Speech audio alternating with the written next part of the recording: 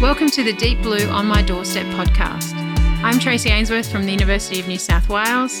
In this podcast series, we will talk to marine experts about the marine environments that we have right on our doorsteps and what we can do to help conserve and protect these blue spaces. Welcome to Deep Blue On My Doorstep podcast. Today, it's really exciting. We have Professor John Bruno all the way from the University of North Carolina, Chapel Hill. John is a professor of biology, and it's super exciting to have him here talking with us today. John, thanks so much for joining us on the podcast. Hey, Tracy, it's my pleasure. John, what I find absolutely fascinating about what you do is the Galapagos. It's like a dream for me, far off place that one day I hope to get to. And I remember even from being a kid wanting to go to the Galapagos, and seeing your work has been just absolutely amazing to learn about how unusual that ecosystem is and the fact that there's corals and coral reefs there. Can you tell us a bit more about the coral reefs of the Galapagos? Yeah, it is a really unique and really odd system. It's on the equator. The equator splits the islands, more or less in half. But yet the water is quite cold. So in their cool season, which is like the North American summertime, so like June, July, and August, it's down to like 16, 17 C. So I'm wearing like a 7 mil, like semi-dry wetsuit, Wow. like sometimes even with like a hood. Yeah, it's cold. And in their warm season, it only gets up to like 23, 24 usually. I mean, during an El Nino, it can get a lot warmer, but that's pretty uncommon. And when you get in the water, it looks to me a lot like Southern California or like the Gulf of Maine off of New Hampshire, or it reminds me of like Tassie or even like fjords in New Zealand. It's all just like rocky bottom. It's like kind of volcanic rock, because these are volcanic islands, obviously. And like pencil sea urchins are like 90% of the animal biomass. Yeah. And, the ulva is the dominant like algae when it's not being grazed, although grazing is really intense. So it looks nothing like the tropical systems, that we're both like used to working on. Yeah. And it's more or less an intact food web. I mean, there's more fishing than you might expect. There's a lot of fishing for lobster and like these kind of groper, as you would say, like fishes called bacalao. But there's not much fishing compared to like the places that we work. And there's also obviously lots of big megafauna. There's like orcas swim by sometimes when you're coming up from a dive. There's lots of like humpback and blue whales, and there's sea lions everywhere. So like every dive has like sea lions zooming by. Wow. Just incredible densities of sea turtles. And all this wildlife's really tame because, the islands weren't inhabited until German farmers settled them, like 150 years ago or so. And now there's obviously like native Galapagonians, which are mostly Ecuadorians. So there's like people there now, but like most of the wildlife hasn't really evolved like that, escape response. And so like the sea turtles are just like grazing, and they eat macroalgae there. There's not much seagrass. There's hardly any seagrass. So they're like grazing macroalgae, and you're like laying out a transect trying to like count urchins or do video transects or whatever. And you've got to like practically like kind of like move the turtle out of the way because they're just so tame. They're like just like plopping down in the middle. Yeah. Wow. So it's really cool to be at a place where there's megafauna, right? Because I mostly work in the Caribbean, where like the biggest critter is like, a little stunted juvenile lobster or something. There's just not a lot of like big animals left. So that's the like most special thing about it for me, is just to work in a place with like a, quasi intact food web. Yeah. That's an interesting comparison, working in those two places. Yeah, it really is. It really is. And there's not much coral. So you asked about the corals. There's very little coral remaining. It was never like a coral reef, because, I mean, the habitat's just created by, again, these volcanic rocks. Yeah. There was like corals encrusting on them that certainly created like secondary habitats, Postulopora, some encrusting parietids, no massive corals that I'm aware of. There's like some free living fungid type of corals, but they were hit super hard, I believe in '88, by a mass bleaching event. Which was like the one that Peter Glenn was really the first mass bleaching event documented in science. So Peter was working there in Costa Rica and other places in the Eastern Pacific, and just saw like just mass die-offs of corals, and they've never recovered. There's like tiny spots where there's like a little bit of recovery, but it's like tens of square meters, and like 10% coral cover, usually nothing substantial. So there's like corals aren't extinct there, but they're quite scarce.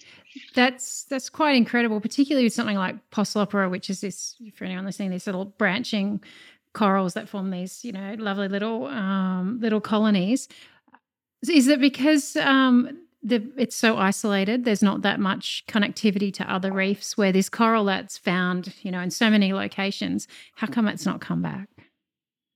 I guess so, Tracy. I mean, it's also got to be a really marginal environment for these corals, just because it's like so cold. The water clarity is not great.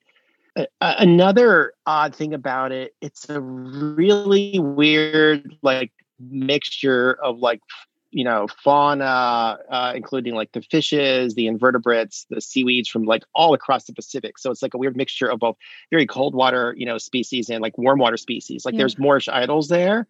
That who knows, probably came in from like Hawaii or something. And then like I said, there's like humpback whales and orcas. That doesn't make any sense. Yeah, exactly. Why are you there? And penguins, right? And penguins. So like clearly, it selects for like species, individuals, populations that are tolerant of like crazy big swings in temperature that aren't like normal in like an equatorial like shallow water environment. So it's kind of it's a really interesting mixture. And within the archipelago itself, there's a very strong like temperature gradient from like east to west, so it gets colder as you go west. And then there's also a lot of like gradients like in different parts of islands, like around islands. And most of it's driven by like the intensity of upwelling and also of currents, like particularly this really strong current that comes up from Peru, essentially comes up from like the Arctic Ocean, right? Like super cold water comes up and like smashes the southern islands and the southern parts of the islands. And then the equatorial undercurrent coming from the west smashes into the islands and then creates lots of upwelling. So like when you go out west, the water can be 5 to 7 degrees C colder, but it's only like 100 kilometers away. And it's like more or less the same species. I mean, you get like some sorting, of like cold water specialists and warm water specialists. But that's really, that's, I guess, the main scientific justification for working there is it's like, quote unquote, a natural laboratory to study the role of temperature and ecosystem functioning, because like you more or less have like the same like biological template, but like nature is like varying temperature for you, which, we don't get a lot of in like tropical systems. It's usually just so constant and like invariable. Yeah, it's amazing to think, you're talking about somewhere tropical and you've got these really cold water currents coming up and making it that's cold for people who spend a lot of time in the tropics and are particularly used to nice warm tropical islands. For it to be so cold there is quite amazing.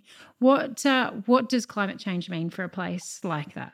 We don't know yet. That's essentially what we're working on there. Like we're doing a lot of measuring thermal tolerance. The expectation is a bit of warming would really disrupt the system, in particular if it somehow affects the strength of upwelling, if it increases layering of ocean water, so like the really productive, so the nutrient rich waters kind of don't get up to the surface.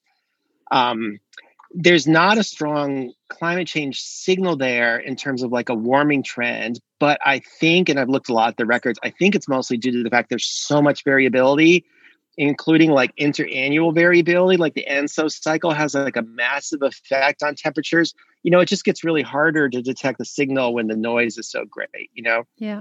So we don't know. I mean, a lot of the seabirds have declined pretty rapidly. Like blue-footed boobies have become very scarce. So a colleague of mine, Dave Anderson, has been doing like demographic work on blue-footed boobies, and he argues they haven't like successfully reproduced in like 15 or 20 years. So like the remaining population is just like remnant oldsters. They live like 30, 40, 50 years that have been around since like times were good. And so times have just been bad for decades because of like changes in oceanographic conditions and less upwelling and essentially like less food, less prey, forage fish for a lot of the diving seabirds. Yeah. You're part of the Center for Galapagos Studies. One of the grand challenges that you guys have on your website is to foster the health and well-being of people, animals, and ecosystems. All right. How important is it that we recognise all three? Often we talk about just an animal or just an ecosystem. We don't always talk about those three things together.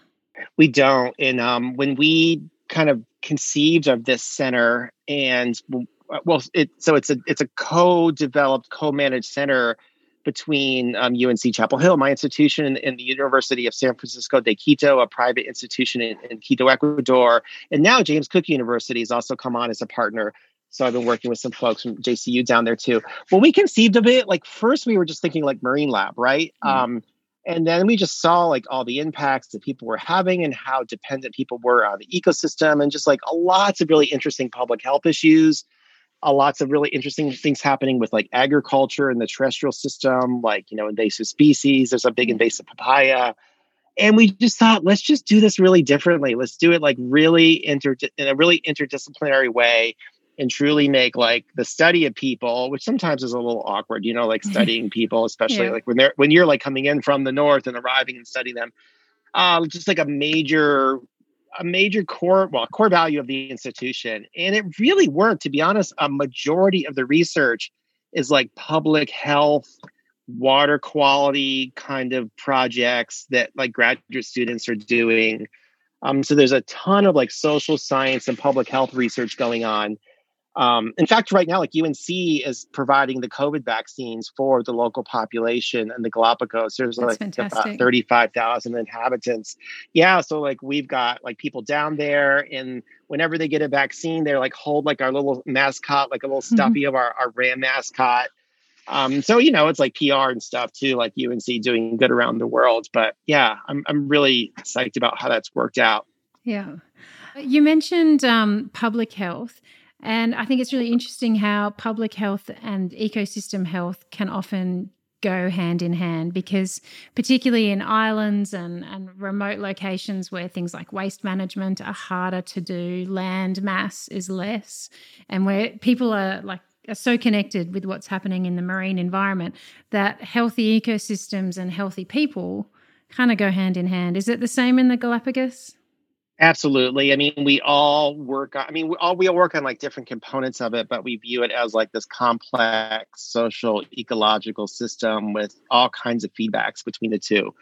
I'm obviously focused in the ocean, and, there's so many ways people are dependent on the ocean. So especially on the island that we're based on, San Cristobal, it's primarily a fisheries-based economy. I mean, there's some tourism, but most of the families get their income from fishing and fisheries.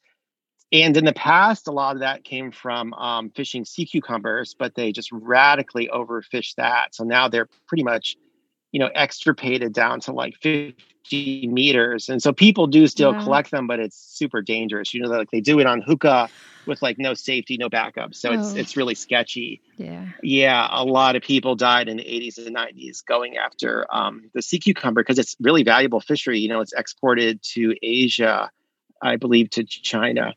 And now the focus is lobster and tuna and some kind of grouper species. And yeah, so it's just so important that they are sustainably managed. And right now they really seem to be, the tuna is fished only like with rod and reel, like essentially the rod and reel, the tackle, the equipment that like a sports fisher would use to go out. Although there's a big push to bring in long lining. And, we're all working really hard to kind of just work with the fishing community to explain, like, you'd probably get a productivity boost, but you'd also probably like really quickly deplete the resource and then suffer the same consequences, you did when the other fishery collapsed. So, yeah. There's a lot of examples from other systems, isn't there, where overfishing has caused a decline. That must really help with communicating to and working with communities on how to plan their fisheries. Yeah, that's a good. I have not done that much. That would be good. There's a really interesting exchange program that used to take place between Belize and Jamaica, and they would bring Jamaican fishermen to Belize. Jamaica is much more overfished than Belize, so that the Jamaican fishermen could see like the potential of like sustainable fisheries management. Like they could catch a lot more, and like their homes would be a lot nicer, like it would improve their lives. And then the Belizean fishermen got to see what the future would hold if they didn't, weren't careful with the resource. Wow. So yeah, I think people, so seeing things firsthand, that was a really powerful example. A Belizean fisherman was telling me all about that. Like, yeah, man, we go, there's like no fish there. Like their biggest fish is like a little parrotfish. And here we are still fishing like higher up the food chain for like snapper and snook and grouper and stuff. So yeah, that's really powerful, I think. So understanding fisheries and studying food webs has been a really big part of your career. How did you get to dedicating your time and life to these kind of questions? You mean like, is this like my origin story question, Tracy? Yeah. What got you started? What got me started? So I grew up in South Florida on an estuary, like a mangrove-rimmed estuary, so like a tropical environment, like a couple Ks from the beach. So I really just grew up in that kind of environment. I grew up fishing and snorkeling and diving and surfing, just completely immersed in the ocean. And I was just always like a wildlife lover. We moved there to South Florida in '69. I was 4 years old, and like most of the roads were just shell still, so they weren't even paved. A lot of people were still like, catching wildlife for a living, catching alligators for alligator skins. Like hunting and trapping were still like kind of like and fishing were like the dominant, like, economic ways of like making it go. And of course, like that, it was just a small fishing village. It's completely gone now, right? It's all been developed. It looks a lot like your Gold Coast, just completely all paved over. So just like growing up in that environment, I wasn't like a science nerd, probably because I went to just a really crappy school where like science wasn't even really a thing that was taught. So with me, it was more like just wildlife. And even as a small kid, I was really into conservation, like putting up posters around my elementary school about like don't club baby seals and don't overfish tuna. So I was always like a little activist like kid. I got thrashed one time by this huge football player. The football team was at a party at the beach, and they all went and dug up like a sea turtle nest, and they were like throwing sea turtle eggs at each other. And like I came along and was like screaming at them, lecturing them about like, they shouldn't be doing that. And of course, like I just got my ass kicked by these big guys. But yeah, I've always been like always happy to take the fight. Yeah, that's right. I've always been like a fighter, and I still really, that's one thing I really love about conservation science. I mean, it is a fight and, there's a lot of conflict, but I mean, it's good to have like purpose and meaning in life. I think, like I would not be happy just doing, basic science. Like I love science, but it just gives you a reason to kind of get up and keep going. What win are you looking for? Where do you think we can get to and say we've achieved something, really, really positive? Well, I'll give you a model. So, I told you about my hometown. There's more people in Florida than there are in Australia. So the human population density is insane, and the overdevelopment is insane. And yet, Tracy, the wildlife is way, way better than it was when I was growing up in the 70s and early 80s. Wow. Then alligators were really scarce, and then they were listed as threatened under the U.S. Endangered Species Act, I think in 82. So they were like, there was like a ban on hunting them. There was almost no wading birds. Like all the egrets and herons were just really gone, mostly from collecting their feathers for like, plumage for hats in the Northeast in like the 20s, 30s, 40s, 50s. There was no eagles, no pelicans, no ospreys from DDT. Manatees, like I never saw a manatee growing up. And now all these species are just everywhere. Like the wildlife in South Florida, it's better than anywhere across the Caribbean. And it's just mostly due to local protection. Like we just stopped eating things, right? Stopped killing things, and they bounced back. I mean, now there's manatees just everywhere. It's just like, inlets with big yachts going through and windsurfers and kayakers, and there's just manatees popping up to drink water out of a hose next to a dock. The egrets are everywhere, bald eagles nesting in neighborhoods. So you see this wildlife come back.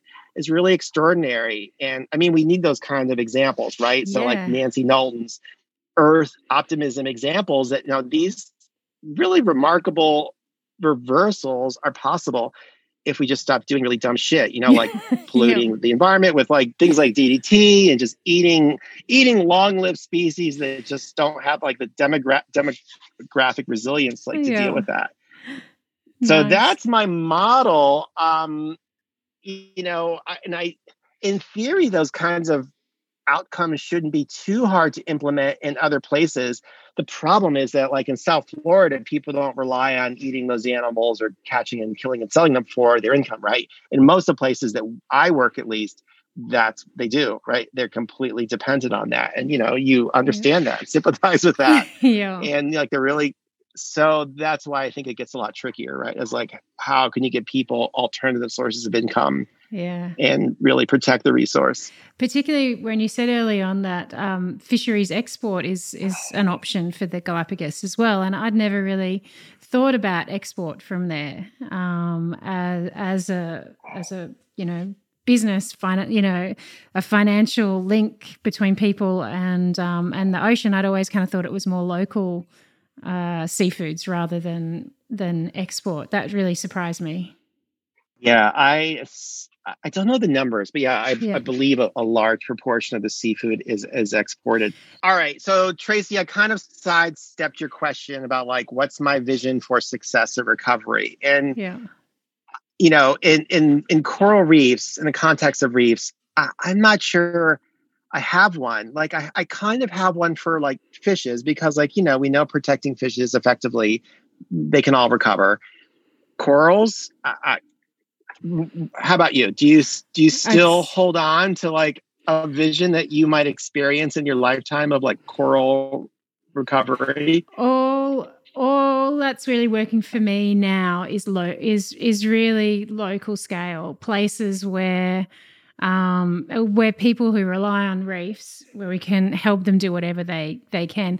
I was actually going to ask you, because in 2013 you wrote a paper titled Coral Reefs and a Crystal Ball, and one of your last sentences in the summary was, "We clearly know enough to act." Right? That was nearly 10 years ago. Why? That's what's getting me, right, is that was 10 years ago. There was papers 20 years ago. There was Glenn's study in 1988, and you're talking about the Galapagos lost a generalist coral, a coral that grows in so many places, from 1988. I mean, we know so much now, and we've known so much for so long. We've known enough to act, but we didn't fast enough. And I guess I put that question as well back to you. I mean, where do we go from here for coral reefs? Like you said, there's so many great examples in fisheries and other organisms coming back. But for coral reefs, I'm shaking my head. I don't know what 20 years looks like. Yeah. It's unbelievable. I forget what year Ove Goldberg published that really provocative, paper. Yeah. But I was still a student, right? Yeah. So we've known this for a really long time, for a quarter century. You've seen it happen right in front of you in your career, right? You've been working in places where you've seen coral reefs collapse. Oh my goodness. Yeah. Like my baseline is like the late 70s. I had a grandfather and grandmother who lived on a houseboat in Miami. And so they would take me down to the Florida Keys. And so like snorkeling in the Keys, when I was like 8, 10, and like you would just like float above like the fore reef. And for kilometers, it was just like Acropora, palmata. So like a big branching staghorn coral. And it was just like, flying, just golden branching corals, like 100% cover as far as you could see. And I mean, that was gone like by the time I graduated high school. So like a lot of this loss happened so long ago. I think people don't realize that, people talk about like climate change being something that might affect us in the future. Like it took a toll decades ago. I know some Australian scientists up at JCU only discovered it like 3 years ago, right? Yeah. most of the world has been experiencing this for so long. Yeah. Anyway, where was I? Yeah, so I saw it happen. And, the funny thing is, like, you don't need to be a scientist, obviously, to, like, notice this. Like, my mom, everybody's like, where the hell did the corals go? Like, what happened? And, yeah, so I've seen it happen, and it's still happening, right? So, like, the average coral cover, like the mean across the Caribbean is something like 12, 13, 14%. It's not too far off what the GBR is, because a lot of reefs are crap, but there's like reefs also with like 30, 40, 50% coral cover. But now there's a new impact, stony coral tissue loss disease. Yeah. And, it's just knocking those reefs down to like 1 or 2% coral cover, like down to numbers. Like, so we've been in like a stasis for like at least 2 decades where coral cover hasn't really changed in terms of like the regional average. They've got hit with like white band disease and some bleaching and storms and other impacts. But now when this thing goes through, oh man, it just like wipes out whatever's left. It's unbelievable. What's my vision? Yeah. What's your vision? Yeah. Honestly, okay. So I have definitely been like a big critic of like silly interventions that are, frankly, they're just called displacement activities. There are things that we do when we're nervous and we just have to do something, and so many things like the silly underwater pumps that are going to pump up cold water onto the GBR and space mirrors. And I used to lump restoration, coral gardening into that.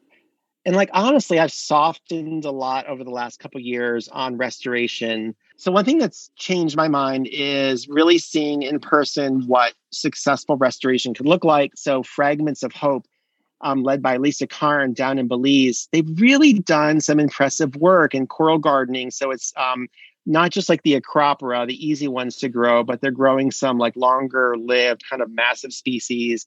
And they've restored coral cover, Tracy, to like, high levels, like 30 to 50%. I mean, they're small areas, right? They're like hectare scale restoration sites, and they are continually getting hit with warming. So they still bleach and die at times.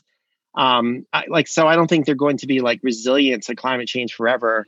But it's impressive. And I don't know, it's hard to put it into context because like Terry always points out, like, this is not, you're not going to restore the Caribbean or the GBR or like the world, right? It's going to be really small scale endeavors.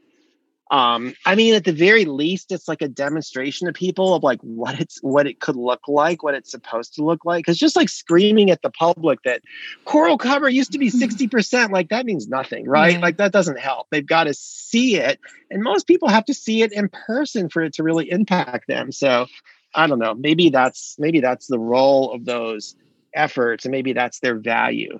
The thing is, though, most of them are completely ineffective. There's restoration projects in Florida that have been going on for 20 years that have achieved absolutely nothing. Yeah. And, people pour millions and millions of dollars into them.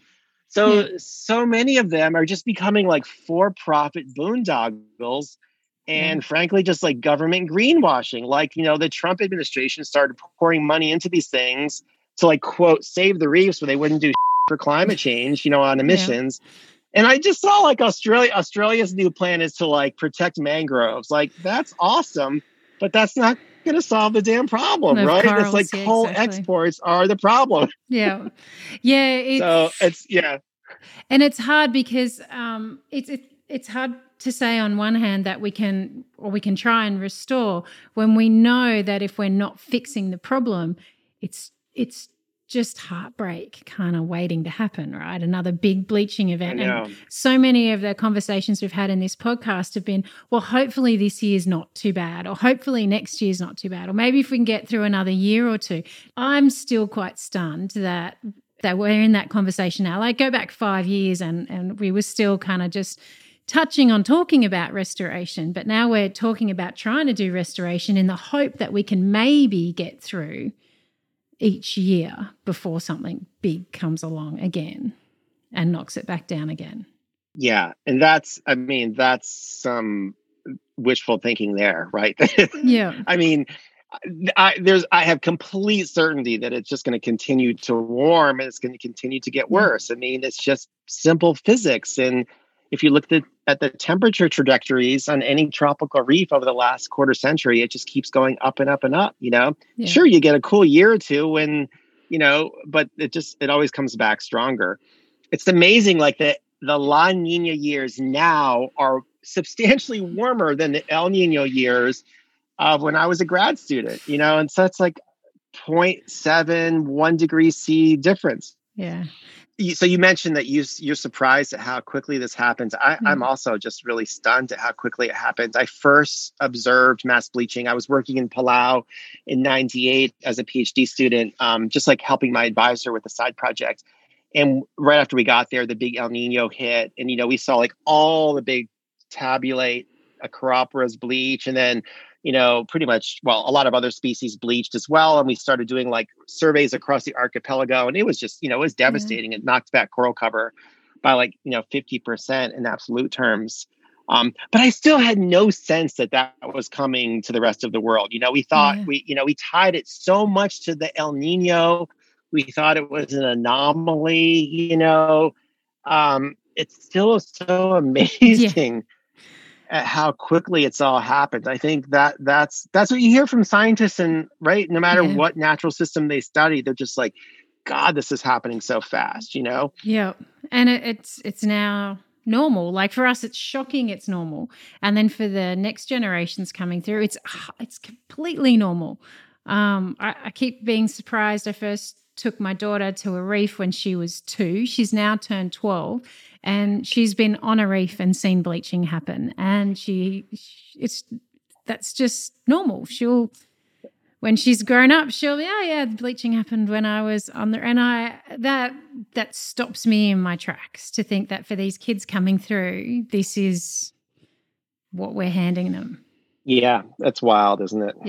Yeah. No, it's and it's hard to think about. Well, what are the things that we can do to change that? Because we can't keep going the way we're going, right? We've got to find ways to turn the ship as quickly as we can collectively, right? Because if anything, the fact that we as, humanity on the planet did this shows that we as humanity on the planet can make a huge difference, right? So then what are the steps we take? Is that a question for me? Yeah, that's a question for you. Can you please solve the world's problems? Please tell me what to do. Yeah, exactly. Oh, man. It's so frustrating. You probably heard of this idiot named Bill Gates, one of the richest people in the world, just published this book. He's now, apparently a climate change expert. And his thing is like, we will solve this problem with technology, right? Like, people in Silicon Valley and labs around the world will come up with tech that will solve the problem. And even our climate change czar here in the U.S., John Kerry, the former Secretary of State, said a few days ago, it's like, at least 50% of the emission reductions that we need, to get down to like zero net emissions in the U.S. are going to have to come from tech that we haven't invented yet, which is total nonsense, right? Like we already have everything we need. Maybe not to get to zero, but like really close to it, right? So like just like renewables, really solar, electric cars, things like that.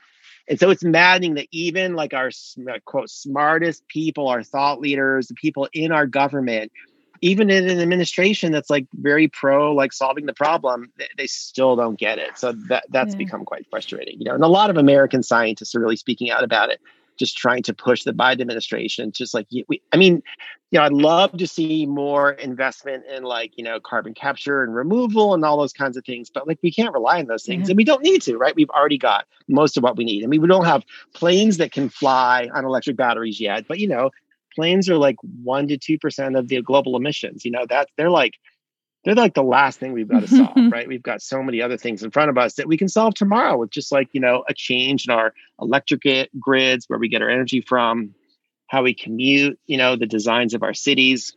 And that's really tangible to people anywhere they live in the world, right? You live near a city, you live remotely, wherever it is you live, that's how we live. That's possible, right? That's not hope that someone off somewhere might solve at some time in the future. That's things that we can do every single day. Yeah, we already have these blueprints. Are you familiar with Project Drawdown, Tracy?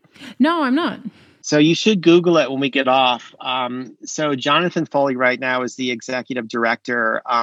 Basically, it's like a group of academics and other like experts, and they assess the efficacy of different like climate solutions, different solutions to greenhouse gas emissions. And, there's, I think they've evaluated like over 100, and they group them in different categories like energy and agriculture and like, social things like educating girls and women. Yeah. So that, once they have economic autonomy, they can like impose, they can control like the reproductive output, things like that. And it's really remarkable. Like they'll model them and they rank them, and you can go right onto their webpage. They have a booklet you can get for free. And it's remarkable. It's like, yeah, we've already sorted this out, right? It's like, and a lot of them are surprising. Things like silviculture, letting trees grow up in places where we have cattle farms, different refrigerant pollutants. Like a lot of these things are things that you don't hear about, but they're just like, easy solutions to throw at the problem. Easy, simple solutions is yeah, it's really neat. Yeah, and they're not things like ride your bike to work, which I do ride my bike to work. I think that's awesome, but like they're not those kinds of solutions. They're mass scale. Like we need to change society. We need structural change kind of solutions. And like a lot of them depend on government support, changes in policy, investments, that kind of thing. But a lot of them could be implemented with, I guess, NGOs, but they're not necessarily like, hey, what can you do to solve the problem, Yeah. You also teach a course, forensic seafood. Seafood forensics. Seafood forensics. That helps people make better choices, right? Well, the course is a research course for undergraduates. And the idea, and we've revolutionized how we're teaching science and actually a lot of other topics here at Carolina. So we're, rather than just like having students read about doing science in a book, we're trying to get them to actually do the science. So I teach first years. So they're like really young students, like 18, 19 years old. They come in, they've never held a pipette. They've never been in the lab. So the first thing is like how to use a scale. We have them extract DNA in the first couple of classes. We teach them PCR. We teach them to sequence and interpret sequences, to barcode. And they have to identify a mystery tissue, so mystery seafood sample. And once they have correctly done that by barcoding it, they get to design a project. And usually we design projects in small groups or in the class. And we're really focused on seafood mislabeling. So in quantifying how much seafood is mislabeled in different types of vendors, like grocery stores versus restaurants, or different types of products like oysters or scallops or crab or, salmon or whatnot. And then they go out and collect the samples and barcode like a few hundred samples, do an analysis. We teach them a bit of R. They write a paper, give a public presentation. And so the idea is to bring them from like beginning to end. Like we give them the skills, but then they design the project and they have to write a proposal, collect the data, all the way through to like communicating the findings. So they get like kind of the whole science experience. And it is such a blast to teach. It's so much more fun to teach like that, like just doing science, like, hey, let's do some science, y'all, rather than just like lecturing at the whiteboard with PowerPoint, blah, blah, blah, memorize these factoids, kids. Yeah. A lot of what you teach is like the same thing you teach to your graduate students, right? Iteration, right? Because like things never work, right? The PCR doesn't work. Just like bad always happens. There's lots of failure in science, right? And they're just like stunned. At first, they're like, I failed. What's wrong, Dr. Bruno? It's like, guys, I fail every day, right? It's like failure is a critical part of science. It's like you make a mistake or the procedure doesn't work. Like you're a molecular biologist. Like I'm sure you still fail, even though you've been doing this forever, right? All the time. And they're kind of stunned by that, right? But then you like teach them to like iterate, to work through, try a different like temperature on your PCR. and then they make a breakthrough and they get there. And I think that's probably the most valuable thing that we teach them, like just that general skill, like just iterating and problem solving. Yeah. But yeah, it's such a fun class to teach. Yeah. And you launched realseafood.org? Yeah. So I launched an NGO last year during COVID with a former master student of mine, Aaron Spencer. And so we've been documenting the problem for like 5 years. We published a bunch of papers, like a third of the shrimps. What do y'all call shrimp in Australia? Prawns. You've got to have a slang name. Oh, no, just prawns. Just prawns? Yeah. Okay. All right. A third of them that are sold, like we have this big prawn fishery here along our coast in our estuaries. A third that are sold like local, fresh, are actually white leg shrimp, which is a Pacific species. Like obviously doesn't even exist in the Atlantic Ocean, and it's a species that's farmed. So very likely it's like farmed in Ecuador, the Philippines, frozen, maybe sat in the warehouse in Atlanta for a couple years, eventually makes its way to like the seafood vendor. It's thawed out, and they sell it for like $18 a pound. And things like red snapper is almost always tilapia, sometimes stingray wing. Scallops are really stingray wing. So it's a big problem. Jeez. But like just documenting it hasn't solved it, right? Yeah. Which is like true of so many of these impacts. So our solution is to certify restaurants and markets that are accurately labeling their seafood. So like the students go like form a relationship with a chef or a restaurant owner, and then they go in each week and get a little sample of all their products and they barcode it. And if at the end of like 3 months, everything is accurately labeled, they get like a big sticker to put on their door. We put their name on our website. So we want to like both like build awareness, like build customer demand for that. Because people want to know once they hear about it, well, where do I go to get accurately labeled seafood? And then to like provide an incentive for vendors to like actually do that. That's fantastic. That's nice that linking student science and tangible outcome locally that people want. People want to do the right thing. Thanks. Yeah. That's fantastic. They do. John, take-home message for anyone listening today. What can they go out and do to make a better future? Marine systems. Okay, what can people do to change the world? Number one thing, at least if you live in a democracy, vote, right? Yeah. I mean, that's the most powerful way you can change policy is to vote, and even better, to get involved in political action. Volunteer for campaigns, knock on doors, call people. If you have the means, like make donations, or run for office. It's so cool how many young people, young women of color are running for office in like local campaigns all across the US, like towns, counties, states at the state level. That's, I think, how the biggest way you can really make a difference is to like change policy. That's fantastic. And how can people follow what you're doing and all of your really cool work, particularly in the Galapagos? Because I want to be able to follow that too.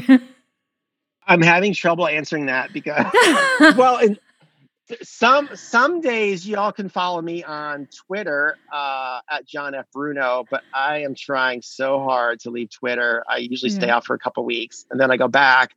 It's just like so bad for me. It's so bad for my soul. It brings out the worst in me. It really does. It brings out the worst in me. And and so sadly, I might not be there forever. I used to blog a lot and I got so much out of that. So maybe I'll go back to blogging. Nice. I will definitely keep an eye out for it. And I really, really hope to one day get to the Galapagos and see a penguin next to a coral. I have to see that. I'd love to have you there. I guess you'll be free to travel in like 2027, you think? Yeah, something like that. Maybe a couple of years. You just have to send us photos. When are you heading there next? Next Friday. I'm going for a month next Friday. Oh, nice. That's fantastic. Have a wonderful trip. And thank you so much for joining us on the podcast. It was my pleasure. It was so nice to talk to you, Tracy. Thank you for listening to the Deep Blue On My Doorstep podcast. Don't forget to check out our website at events.unsw.edu.au, where you'll find all the photographs from this podcast series featuring the beautiful places that we've been discussing and the organisms found in these blue spaces.